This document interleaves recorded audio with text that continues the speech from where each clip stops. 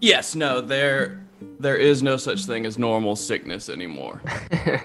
That is a thing of the past, my friend. It's either COVID or oh, I lied. There's still cancer. So it's COVID, cancer, or you're fine. Oh man, well then I guess I'm fine. Yeah, I guess I'm fine. Forgive mine. Can you hear my dog whining? She's Uh-uh. my big scary pit bull is being a big baby. Pit My bulls are my wife, such babies. right? My wife should be home soon and she'll stop whining. But they might bark when my wife gets home, so forgive that, dear listeners. No problem. No problem. I'm getting worried about one of my ferrets. She's really well, it's hard to tell. Their weight fluctuates with the seasons. Like their fur and their weight always fluctuates. But my youngest, she lost, check it out. You see that? Her little tail. Yep, she lost all the fur on her tail. Oh wow, okay. Um, which is funny that I just said that, which it's either completely normal or it's adrenal cancer. Wow, man. Yeah. Well, hopefully normal is the Yeah, I'm not, because the other thing is, she feels like she's dropping weight. So I don't know. It's kind of, they're getting close to their life expectancy anyway, or they're I think this year is the bottom end of their life expectancy. So really okay. probably all the years past this one are going to be like lanyap, like just extra. It's 7 to 10, I think is their average. Wow, right on. Hmm. I just saw they found black-footed ferrets in the US for the first time in, I don't know, decades. Just like out in the Like in the wild, like wild. Yeah, out in the nice. wild Just like doing ferret stuff. That's pretty doing cool. ferret shit.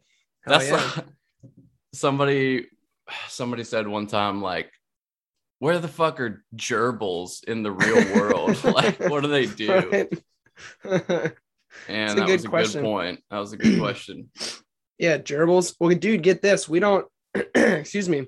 We don't have ferrets, but my wife, she works for excuse me, Barks, which is Baltimore Animal Rescue and Care Shelter. Okay. And they're like one of the larger animal shelters on the East Coast, the largest in Maryland. And they don't just get cats and dogs in, they get all sorts of stuff. And recently they found a hedgehog in a park Oh, in Baltimore City. And so like animal control brought it in and then Noah brought it home. So now we have a pet hedgehog. I hear that they are dicks. Hmm. Is that true? Yeah, yeah, her name's Huckleberry and she's like very pissy. Yep. Um, Yep. That's what I hear. yeah, but she's They're so cool. cute though. Yeah, very adorable. And like when we pull her out and she runs around and stuff, it's cool. But like she just like will hiss at you and like Yep. basically just be like, fuck off. Yes. Yes. Is there So general consensus? this will be this will be a good random. This is Josh Patterson, my best pod friend, host of Rethinking Faith, former pastor, Mhm. current alcohol addiction enabler. True.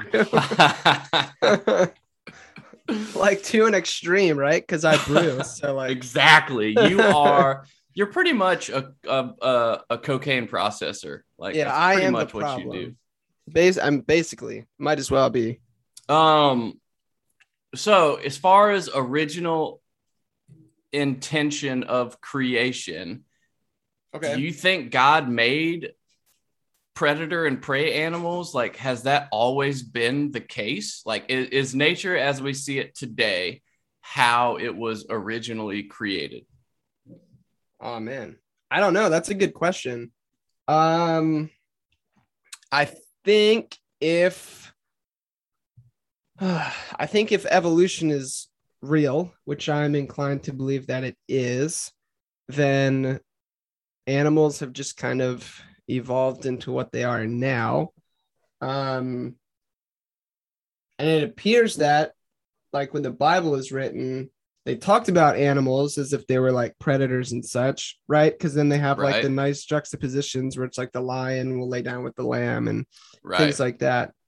Um, Well, and to interrupt annoyingly, when you say evolution, define that for me. And I'm guessing, I think you had told me to read some NT Wright, and that was the first like Christian evolutionist that he said he was talking about like Adam and Eve, I think, or humanity. And his explanation was the first time I was like, oh, okay, that makes sense. But what do you mean by evolution? Do you mean that God created single-celled amoebas and we evolved to where we are today, or God created original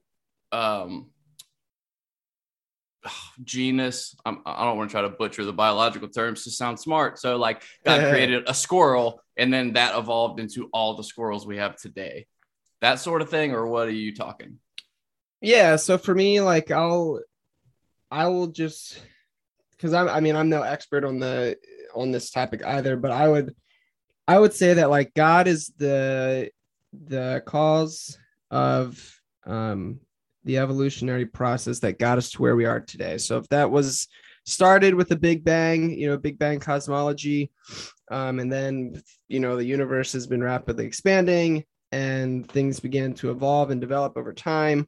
Like, I'm comfortable with that. I would just assert that like it didn't happen randomly, but God is the reason for it happening, and not just as like a standoffish like snap my fingers and here's a big bang, but rather God is intimately involved and currently still involved in the ongoing process of whatever it is that's happening, because like the universe is still expanding, right? Things Right. are still like creation. If we take creation to mean the cosmos and all that, then the universe is still expanding, which means creation's not finished. It's still in process. It's still going somewhere. And I think God is intimately involved in that process. So when I talk about evolution, I'm fine with just like, whatever the agreed upon consensus is. I mean, I don't think it's like people came from monkeys, which I don't think anyone Okay. really teaches that anyway. I think that's like a misconception, but yeah. I still think, it's been a while since, and this is not at all. Uh, I asked Josh on to talk about revelation and prophecy, but I also heavily prefaced that we will probably go all over the place. Which Or is maybe I fun. didn't. It was implied. That's what I thought in the back of my mind. So I haven't revisited this thought in a while. Most certainly through my entire life, I believed that animals and humans were at some point created as they were. That's so funny. I guess I Mm-hmm, never mm-hmm. thought this shit through. Okay, so what would that look like? Like God literally. Have you ever seen that movie Hollow Man with Kevin Bacon? Uh, Oh, okay. Well, yeah. it's about the Invisible Man to the people that Oh, have cool. seen it, and it's an injection. So they do it to this gorilla, and first his skin disappears, then his muscles, then his bones, then his nervous system. So he kind of like materializes. And Hmm. okay, is that what it would have looked like, or did God just like did we just everything just appear? Oh, that's a good question. So I don't know. I think humanity, I am by no means a young earth creationist. I think the earth is old. I think humanity is much, much younger. Well, don't they say humanity's like 200,000 years old, something like that? Yeah, I we're guess that could be right. I feel yeah. like humanity's much younger than we think. The earth could be very old. Like that's fine. That has no bearing on anything whatsoever. Mm-hmm. But as far as like our world of animals and humans, I have always thought, and I guess I still believe that it's younger than we think it was. I do believe in the cat, I believe in like prehistory and the Younger Dryas event, extinction event that was probably the flood or had something to do with the flood, but basically that there was an advanced human civilization in prehistory that was wiped out, that we completely forgot about, except for remnants who then rebuilt societies, sometimes in the skeletal remains of the societies before them, like the pyramids and the Egyptians. Like those were inherited monuments and stuff. Like the dynasties, they don't claim that they made them, right? They kind of inherited that stuff. So don't know where I was going with that, and now I'm getting a little Joe Rogan-y. But I think N.T. Wright said that at some point in the evolutionary line, God placed a soul into the human. And that, I think that was his idea. I think that was in Surprised by Scripture, where he might have just been pontificating about what Adam and Eve could have been, because it seems to be clear that like there was a first, and there has to be a first for everything, right? But what could that have looked like? Could it have been that, okay, evolution is doing its thing, and when it reached the proper point, that's when God breathed his soul into it or his spirit into it? Shit, man, I don't know. But then I guess I also always used to think that no animals ate each other, because, dude, it is. Do you know the Nature is Metal Instagram account? I think so. It sounds vaguely familiar. I've at least seen. And it's a subreddit too. Yeah. Okay. It's basically just like nature at its gnarliest, like right. Pregnant antelopes ejecting their baby to be eaten by the cheetah that's chasing it for it to survive. Like animals just being eaten a lot. Like nature is evil, or seemingly it is super evil. And so it's like, wait a minute, that doesn't seem to align with my idea of God.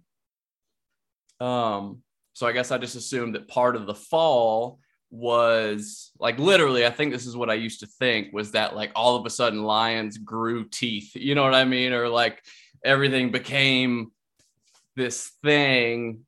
But I think it was someone on Dan Koch's podcast. He asked that question specifically. They didn't really answer it specifically, but the things she said, I agreed on. I think a lot of it has to do with anthropomorphizing my idea of suffering onto animals, when it's like, okay, maybe it's, and I've actually, there's been, I've been reading stuff about like what happens to animals and humans when they're being eaten or something horrible. And like there's this famous, it wasn't Rudyard Kipling, but there was a famous account of some Christian naturalist who got mauled by a lion in Africa. And he basically wrote about it, how like the entire experience, he felt no pain. He felt this extreme sense of calm. He remembers it all, but it was like he was watching it from third person. And he called it like a blessed gift of the Father, that in that situation, it was painless and he was almost like high, kind of is the way he described it. So maybe there are just like built-in things like that, like this is the way it is, but animals don't process pain the same way. I don't know. Maybe I should revisit creation and like what I think God's, because that thought screws me up too. Because when I say God's intended purpose, I mean, so I guess what, like currently where we're at now, this whole thing is his intended purpose, because it is what is. Shit, man. Pass the blunt. Yeah, maybe. I don't know. I think it's It's interesting because like all of this, so what we're doing is we're theologizing about creation. Like we're trying to give reason, rhyme or reason to things. Um, which is interesting because like the like at least in my opinion, the Bible isn't really doing that when it talks about creation and stuff. Like I think the kind of questions we're asking are important, and they're the kind of questions that I'm interested in as well. But like when I talked to my friend Jace, he's a Bible scholar, Old Testament, like biblical hermeneutics kind of dude, PhD. Like he'd be like, dude, like that's fine to ask that question, but like the Bible doesn't care about that. Like that's not the question the Bible's asking. And so in like Genesis, for example, with the creation story, I'm not sure I'm pretty sure actually that Genesis isn't trying to give us like here's a video camera footage of what happened. But because like, especially, I mean, you can just tell by how it's written, like Genesis, the way God creates the earth and sets things up, God is creating a temple. It is using very heavily like temple language. And so God is what we're supposed to see in Genesis is God creating a temple. And I mean, again, it uses the same language that is then used to describe like how to build a temple. Later on in the Old Testament, God is creating a temple where God will dwell with humans. Like that's what Genesis is communicating in the creation narratives. It's beautiful. It's really cool. Wait. It's poetic. Yeah. Wait. So he's saying, the author is saying that the earth itself is a temple wherein God. Okay. So the story is God is making a place where he and his creation humans can just kick it and chill old school. That's the imagery given. It's very poetic. And like the Genesis creation narrative is very similar to a lot of other ancient Near Eastern creation narratives. But what's unique about it is that God doesn't create violently in the Hebrew scriptures, which is cool because all the other ancient Near Eastern stuff is like really brutal. Like there were these two gods and they were fighting, and the one god like cut the other god in half and spilled her entrails and then like made the earth out of that. Like, wow, that's beautiful. Thanks, guys. Or like whatever. So, but here, like we don't see that. Like in Genesis, we don't have a violent god killing other gods at war, but rather just this one God, and honestly, it depicts God bringing order to chaos. Like it doesn't say in the beginning God created something out of nothing. It talks about like the spirit was hovering over the deep, the abyss, the dark waters of chaos, basically, and then we see God bringing order to chaos, which is then like a theme that is continuously picked up and carried out throughout the rest of the Old Testament. You see chaos narratives coming up, chaos like basically like decreation stories, and then God restores order. Chaos like happens and then God restores order. It's like a common theme that goes and goes and goes.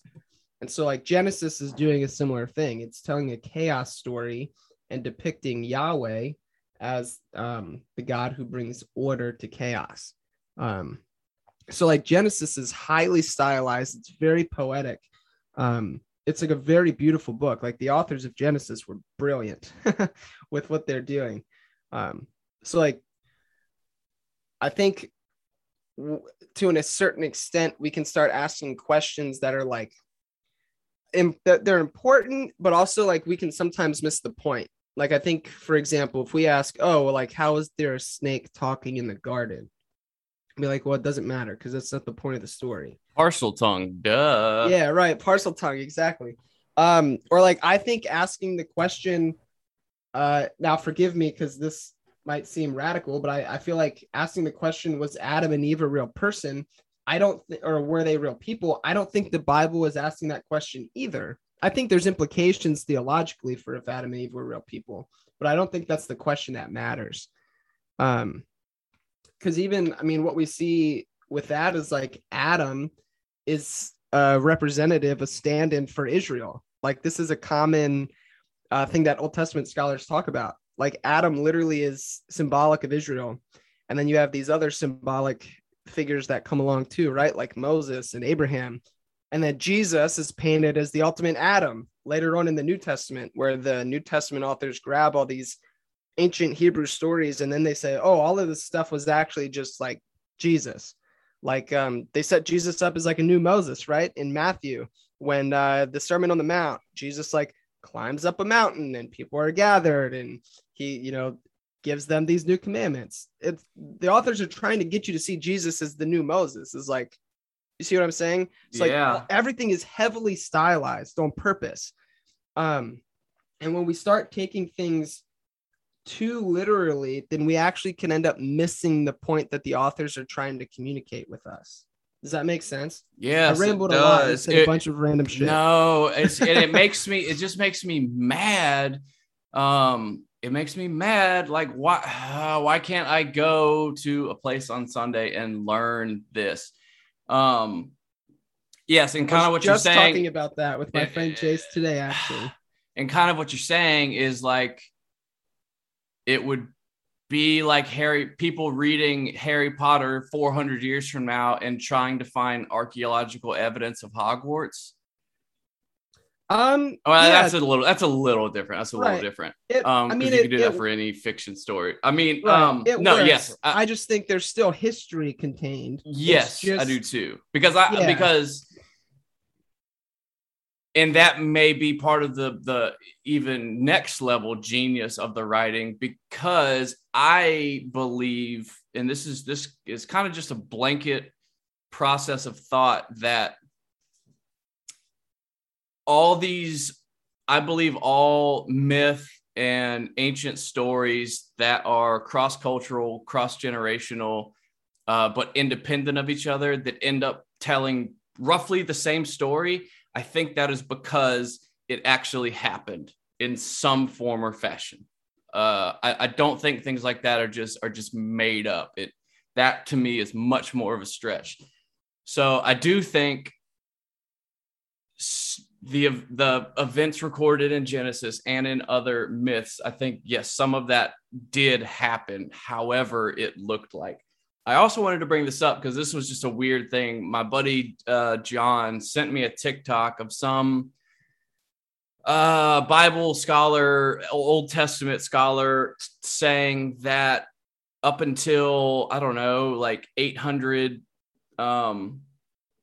BC or AD, that Jewish people believed and accepted that Yahweh had a wife, and that was like retconned. Have you heard anything about that? No, that's interesting though. I have not heard that. I was hoping you did, because I immediately wanted to be like, that's bullshit. But I know nothing about it. And if you know nothing about it, that's kind of like you would think you would have heard something about it. Yeah, I don't know anything about that. I mean, I'm no expert on like, ancient Jewish teachings, but I mean, it seems I don't know. I feel like that could be, possibly true, but it's also, it's difficult too, because there's not like, like when I used to teach students, they'd be like, oh, but like, what is the Jewish teaching on this? Or what is like the Jewish understanding of that? They'd be like, well, that's like asking, what's the Christian understanding of this? There's many.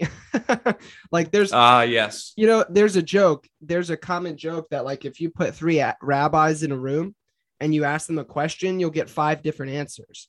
Yeah. It's like stuff. Asking like, what's the one Jewish thing is like a, and I don't want to call it a stupid question, but it's like silly, because it's like, well, there's not just one. Yeah. But I don't know. I haven't heard that. That doesn't mean it's not like a thing. Why don't you, how about, bear with me. Yeah. Church and Other Drugs, The Church, starring Josh Patterson, teaching every Sunday, teaching the Bible. Good grief. Yeah. So this actually did turn out to be an interesting segue, because we're talking about the beginning of things, and now let's talk about the end of all things. I did that on purpose, you see. There you go. Look at that. Okay. I guess I'll start with, so I had a gentleman on the podcast who was plugging his forthcoming podcast that he's making with his pastor, teaching about Revelation. And it just made me want to dive deeper into it. Revelation is probably the thing that this podcast has changed my belief on the most, because of people like Brian Godawa was really seemingly very learned in this subject, and he wrote fiction books about it. And he introduced to me the idea that Revelation was really about the destruction of the temple in 70 AD. And he kind of pointed out how, 666 was Nero Caesar, literally telling people to run for the hills because this is coming soon. You need to get out of there. This is literally going to happen soon. And so I was like, oh, wow, that's super interesting. And then a couple of months back, I think someone told me that, well, no, but it was written in 72 AD. So I was like, oh, well, that's okay. That throws a wrench in that. I don't know how true that is. But and then going back to my late teens, early 20s, that time frame, I was one of the people that was mining and digging Revelation, trying to figure out the symbolism and trying to, thinking that, of course, like we are living in the end times and this is it. And reading Left Behind, which was for all the knocks it gets, that was a great book series. Like, I loved it. That shit was super interesting, especially as like a young Christian who you didn't have to feel bad about reading it, right? It was just, that's kind of our fantasy, it was like the Christian version of a zombie apocalypse. There we go. That's what that was. So I was just curious to hear what you got on the subject. What is going on with that book? Yeah, so whenever I've talked about Revelation before, I think it's always helpful first to, and I think this is helpful when we talk about any book of the Bible. It's helpful first to identify what genre the book is. That way, because that's going to tell us how to read it, right? Like you would read a poem differently than you would prose discourse or like a history text versus like, a Dr. Seuss book. You're going to read them differently. And so Revelation, the book of Revelation is within the category of apocalyptic genre. That's the genre is apocalyptic. And that word apocalyptic can be really scary because we, us good English speakers with all of our fun apocalyptic movies, associate the word apocalypse with the end of the world. That's not what the word apocalypse means, though. The word apocalyptic literally just means to reveal. And that's actually where the name Revelation comes from. The book of Revelation is revealing something, right? And so apocalypse means to reveal. So it's not necessarily a scary thing. You could say, and I think this is actually perhaps a particularly good example, that COVID-19, the pandemic, has been apocalyptic in that it's revealed a whole bunch of stuff, right? Things are significantly different now than pre-COVID. People learned that like working from home is actually a thing that might work, or like, whatever. You can name a whole bunch of things. So apocalypse is revealing. So that's really helpful. And then one of the best metaphors that I've ever been given actually comes from a dude called Greg Boyd. And when he teaches on Revelation, one of the things he likes to do first is put up a painting. It's by Pablo Picasso. If you have your Google available for you, Google Guernica, Guernica, Guernica. And then it should come up. It's a Pablo Picasso painting. It's in black and white. So yeah, for your listeners, if you're like not driving or you can look at it safely, like just look at it real quick. You don't have to stare at it. But basically this painting, Guernica, this is a famous painting of the town of Guernica. And that town was actually bombed by the Nazis in like 1942. And so if you're looking at this picture, you can see like it's a historical painting depicting a historical event, but not in a literal way, right? Like if you actually were to look up a photograph of Guernica after it was bombed, it is not going to look like that painting, right? Like that painting doesn't even look anything close to that. So if we start asking questions of that painting, hold on, I'm going to pull it up as well. Guernica. If I started, I was looking at this painting with you, Jed, and I was like, all right, let's see. I wonder, like, okay, this, guy down here in the bottom left, it looks like, his head is cut off or something. Like, but what about this horse thing? I wonder how old this horse is, or this ghost, like wispy looking thing over here. I wonder, is that supposed to be like a ghost, or like, what is this thing? If I were to basically start asking literal questions about this, like, oh, like, so this bull, where did this bull come from when things were bombed? Or like, what is going on here with the sun, and why does it look like an eyeball? Like, I wonder what's up with this dude over The here in the arm corner. and the broken sword. Yeah, right, exactly. So it's a heavily symbolic painting, and it's actually designed for it to make you feel a certain kind of way, right? Like it's supposed to have an impact on you. So if you just like kind of stare at it, it's going to make you, like I say, feel a certain kind of way. And so like if Picasso in this case wanted to do a literal interpretation, he would have just taken a photograph, but it would not have been the same as this painting, right? And it's the same with apocalyptic literature. If you're going to analyze it literally, you're going to miss the point completely, right? So like apocalyptic literature, it's meant to be felt, which is why like in the book of Revelation, like in the very beginning, the writer John says to read this book out loud for people to hear, right? Because at the time, again, most people they would have not been able to read. So it would have been read aloud to a group of like 20 or 30 people. And so you would get probably like a different impression of the book if I were to just read it out loud to you all at once, right? And then if you sat down and picked it apart verse by verse, trying to connect this to current events or whatever, it would be weird. But the actual like presentation matters. Do you see what I'm saying? Yeah. So like all of that is just to couch the conversation. And like, what is the book of Revelation trying to do and communicate? And so for me, I am of the opinion that the book of Revelation is a critique of the Roman Empire. And it's a deep warning to Christians to stop messing around with empire, that the church and empire should not mix, that those things are incompatible. And by continuing to mess with the empire, it will lead to destruction. That's basically the gist. So like you see in Revelation, the whore of Babylon, right? Babylon is just a stand-in for the Roman Empire. And so it's telling them like, pull out is with the language that it uses. Very like grotesque and inappropriate. But it says pull out of the whore of Babylon. Like stop getting in bed with empire. Like that, I think, is the main theme and message of the book of Revelation.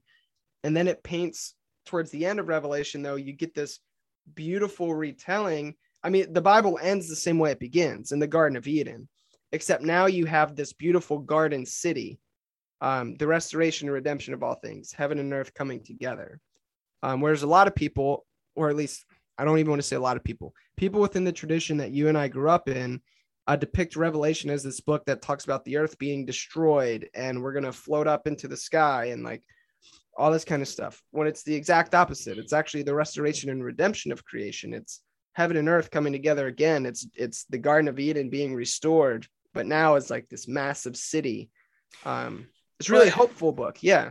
And I guess because, and I think the reason for that is because there are those few verses of the literal gathering of the armies of the kings of men and meeting on the battlefield, which they named the Valley of Megiddo or whatever, and then like the fire comes down, destroys it all. So it seems it seems to be all over the place with like that. That's why it's hard to get a bead on it, because it seems to be tough. It does. And is it in Revelation where it says like, or where two men will be plowing the field and one will be taken, and one, like the remnants or whatever? Is that in Revelation, or is that in like Peter or something? I want to say it's not in Revelation, but I could be That wrong. doesn't sound like it. Yeah. So, but I guess mainly the battle that is in Revelation, which never actually happens. They prepare for a war, and then there's I no remember war that getting ever so actually pissed happens. about that. Like literally as a as a kid being like, all right, so there's gonna be some giant final battle, and then it doesn't happen. Sort of like Star Wars, The Rise of Skywalker, when they get those 1,000 ship armada to make the most bullshit space fight I've ever seen in my entire life, dude. God.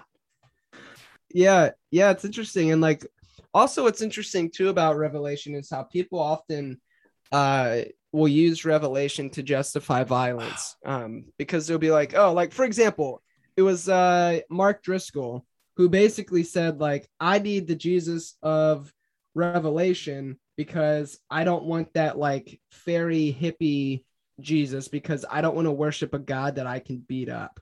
And so like he talks about this Jesus in Revelation with a sword and a vengeance and da da da da da. But if you actually read the book of Revelation, Jesus isn't in that book like kicking ass. Jesus is said to have a sword, but if you read it, it says the sword is coming out of his mouth. I don't think Jesus is fighting with his teeth, but rather the sword is his word. And it does say Jesus is in robes that are drenched in blood. And some people will be like, oh, it must be the blood of his enemies. But again, if you remember, it's Jesus.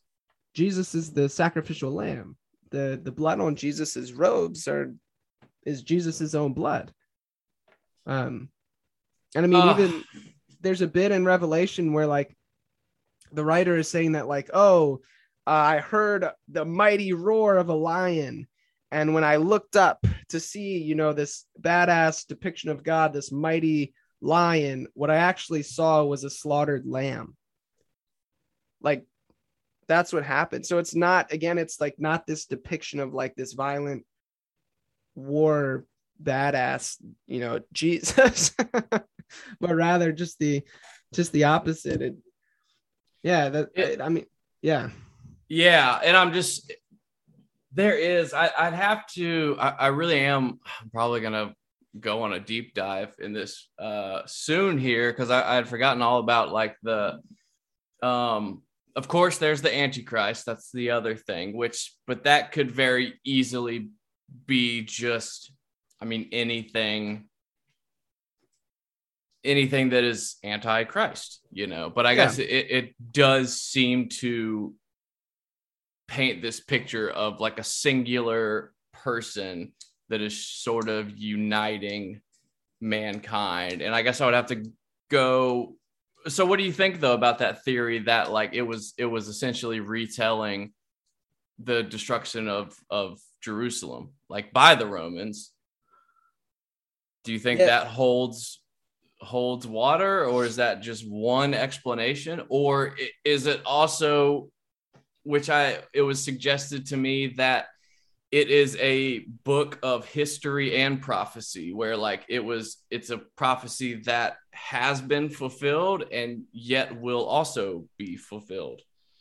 Yeah, that's I'm trying to remember. I used to know the technical word for that. There is a word for that, and I was trying to think of it last time. Yeah, and that actually, let me see.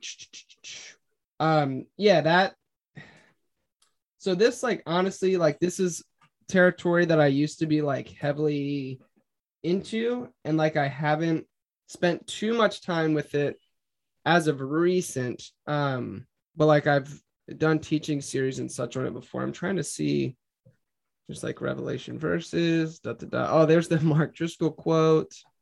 Forget that guy. Yeah, I don't see it, but there is a word for that. that it's like, yeah, a little bit of both. But I mean, I think that's preterist? No. Yeah, so there's preterism, there's partial preterism. Yeah, so that you're right. So yes, preterists, I think, believe that which the sounds whole thing, awful. Preterist is an awful word. You're such a preterist. No, I'm not. Right. Yeah. Sounds like an insult. Like Yes. dispensationalist, which so again, that's another word that's important in this conversation, because when we're talking about reading Revelation as like this whole, like the Left Behind kind of vibe, that comes very specifically from like a dispensationalist theological perspective, which is what does that word mean? Basically that the Bible is broken up into different dispensations or eras, and that God acts and behaves differently in different dispensations. Okay. And so that's the idea. It's relatively new. It's unique to American evangelical Christianity. And that's where you get that from. And then that's also where like you get rapture theology comes out of dispensationalism. Or at least it's heavily connected to it. I don't know if it's actually accurate to say it comes out of it. But yeah, like and this will show my hands a little bit too. Like, I don't believe in the rapture. I don't think that's a biblical concept. Like I just don't. I don't think it's there. It's a relatively new idea that John Nelson Darby presented. And it's just, it's a minority held position that again is unique, almost exclusively to white Western American evangelicalism, because it centers America. Yeah, that's true. And all sorts of stuff. Do you believe, though, on just a personal level, do you believe in an end of days, like a moment in time in which Jesus returns and ends this reality? Like the second coming. The second coming. Like a second coming of Jesus. Yeah. Yes. So I would say I believe in a second coming of Jesus. But I think that's different than the rapture. Right. Yeah, but also too, like that. Aren't they one of the, no, yeah, because the rapture is like the spacemen getting ejected up into the sky, and that's supposed to come like, before the tribulation. Then you have these tribulations and blah blah blah and all this kind of stuff. Yeah, where things are destroyed and this and that. Yeah, I think all of that is malarkey. Basically, yeah, malarkey. I did get.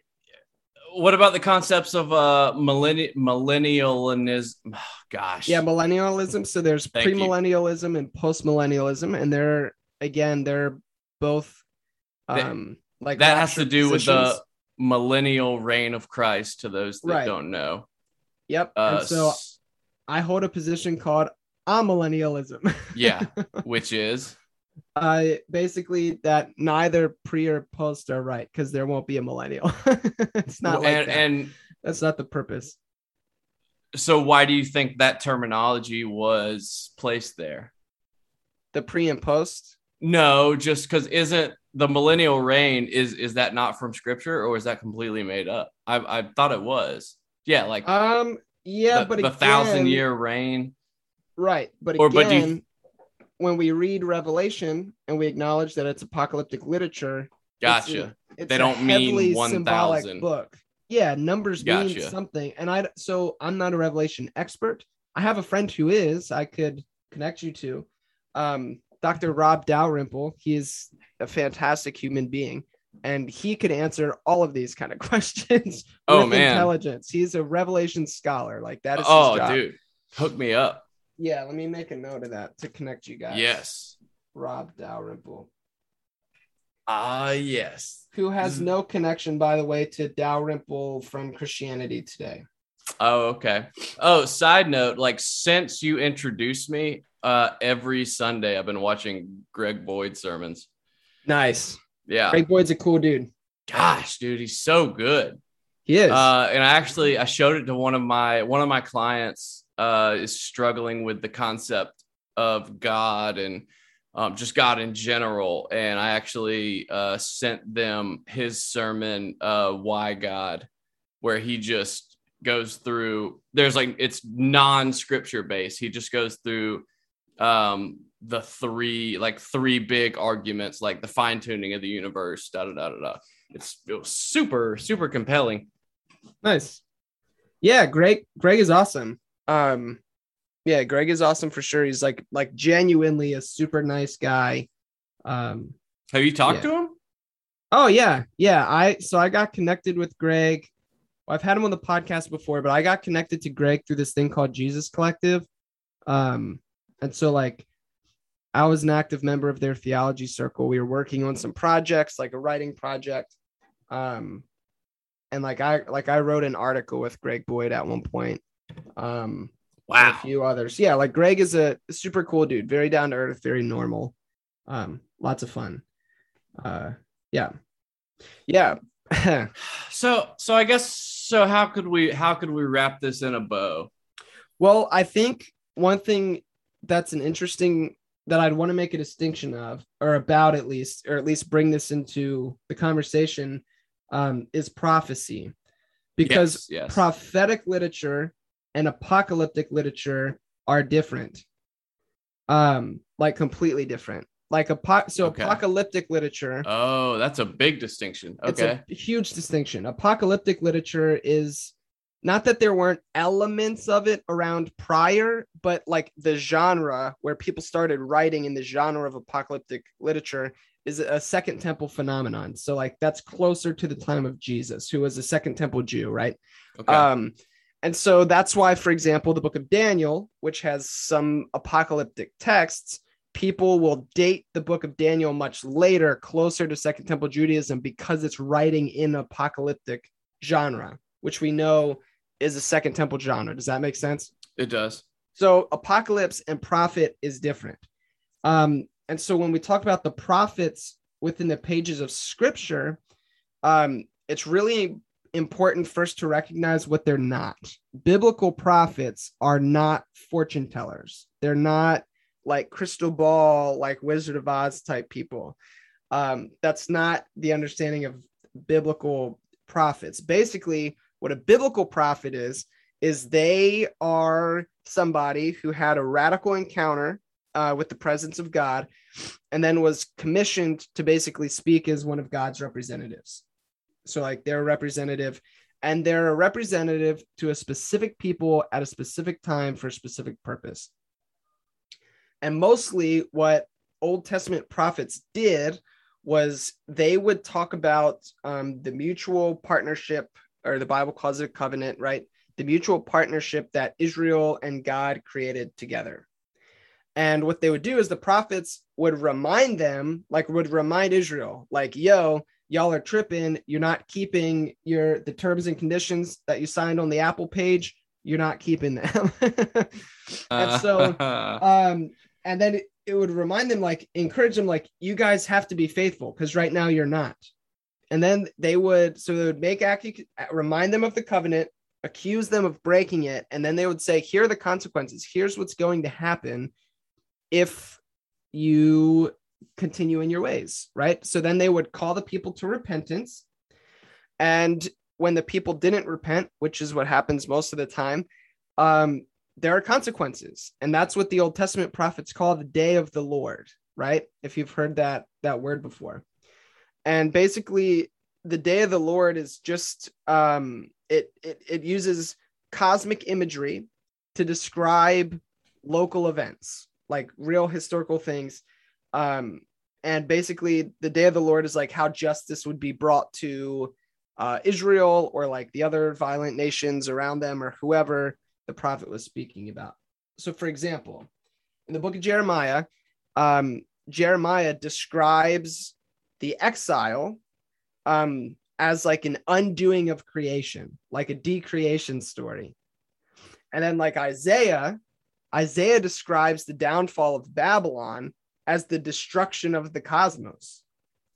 Oh. And so like biblical prophets, and then also when they're not using cosmic language, they're just telling you what's going to happen. Like they'll be like, hey guys, if you don't stop fucking around, the Assyrians are going to come in here and they're going to kill all of you. And then guess what? The Assyrians come in and they kill everybody. Right. Like the prophets were like this like minority group that like people like wrote off so much and ignored them, but they were like writing almost like resistance literature. Like, guys, get your shit together. And then like this, you see some things come true. So it's more so like a prophetic warning, a word from God, again, to a specific people at a specific place for a specific reason, less than let me cast the future and, look into my crystal ball. So do you see that distinction? I do. I didn't want to, if you're going to continue, I don't want to cut you off. Oh, no, you're good. I was just saying, like, is that helpful? Like that distinction? Yes. Like, yeah, it is. And I never fortune teller. That actually, and that's a big understanding that Revelation wasn't written as prophetic literature is a huge, massive distinction. It's apocalyptic literature. Yeah. What I was going to say, though, do you think the age of prophecy is over, or does God still, and this will have to be the last thing we can discuss, does he still do that today, in your opinion? Because we can't know. Right. In my opinion, I think there are prophetic voices today, or there are people who speak into the prophetic tradition. I think you see this in a lot of, and again, I'm using that word in a biblical sense, not in the fortune teller sense. When you have people, for example, like Jamar Tisby, the guy who wrote The Color of Compromise and How to Fight Racism, like he, I would say, is speaking with a prophetic voice into a situation. Greg Boyd, the book Myth of a Christian Nation, Greg Boyd is speaking prophetically to American Christians and using language from the Bible to do so. Guys, Christian nationalism is a really bad idea. Don't do that. That is a prophetic speaking. It's a word from God to God's people about a real thing.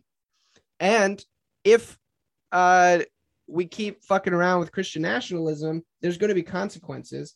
And I think right now we are seeing some of the consequences of Christian nationalism in real time. 100%. The kind of stuff that people like Greg Boyd and the Shane Claibornes of the world have been saying for a while.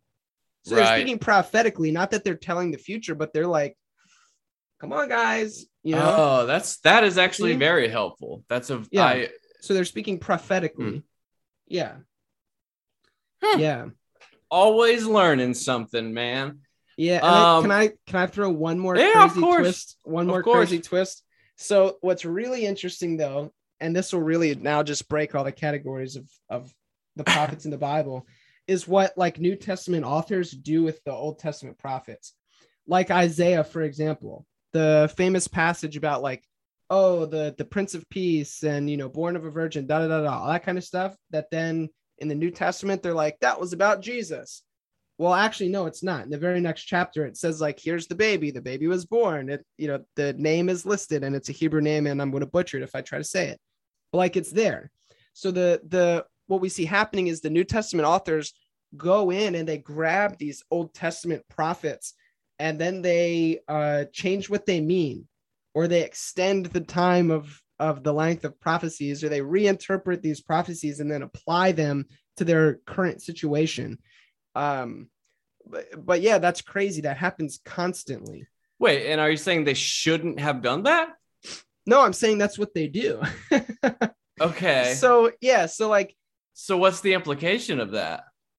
I don't know. That's a great question. But they're taking like the book of Isaiah, for example, when it was written, was not about Jesus, but the New Testament authors take the book, change its original meaning, and say, now it is about Jesus.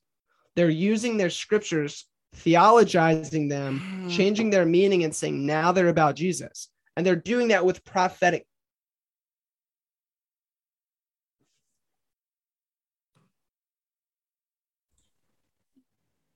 Okay, are you back? Cool. You cut off. They're doing it in prophetic language, voice.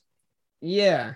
I don't know. I was on something. But yeah, the New Testament authors, that's what they're doing. And then they're using it to speak prophetically, but they're changing the meaning of the text. Which I don't know. I think it's interesting. It's fun. Like, I mean, Jesus does that. Like, Jesus takes passages that aren't about him and says, these are about me. Oh, that is a whole massive other thing. Good grief. I don't know. Yeah. So, but it has to say something about prophetic text, right? Or about apocalyptic literature and what we should or shouldn't do about them, or what the texts themselves are trying to do. I think maybe that's the greater point to make. Yeah. Is what are the texts trying to do? What are they trying to say?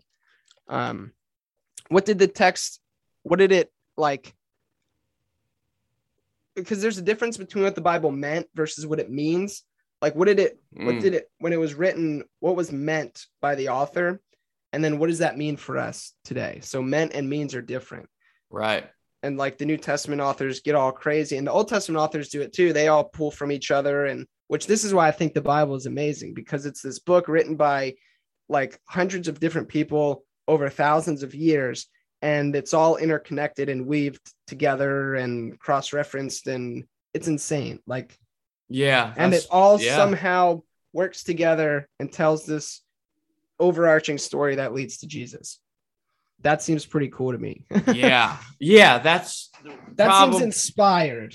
Yes, right? Absolutely. And that's probably my biggest pet peeve, especially on websites like Reddit and Imager, are people that would just say like the Bible is just this like fairy tale nonsense. It's like, even like, dude, even if you don't believe it to be true, it is an incredible piece of literature. Like, you are out of your mind if you just dismiss it as a book of no, dude. Like, you're talking about definitely top 3 literary works in human history. So like, shut your mouth, dude. Right next to The Art of the Deal. And no, I'm just kidding. Yeah, exactly. And Tim Tebow's biography. Josh, thanks for coming on in short notice and indulging my series of questions again, man. Yeah, absolutely. Anytime. It's fun. Give Josh write a review, follow, listen, subscribe to Rethinking Faith. And until next time, buddy. Peace. Oh, send me an email, churchandother drugs@gmail.com. Get you some swag for Christmas at storefrontier.com/churchandother drugs and patreon.com/churchandother drugs for bonus episodes.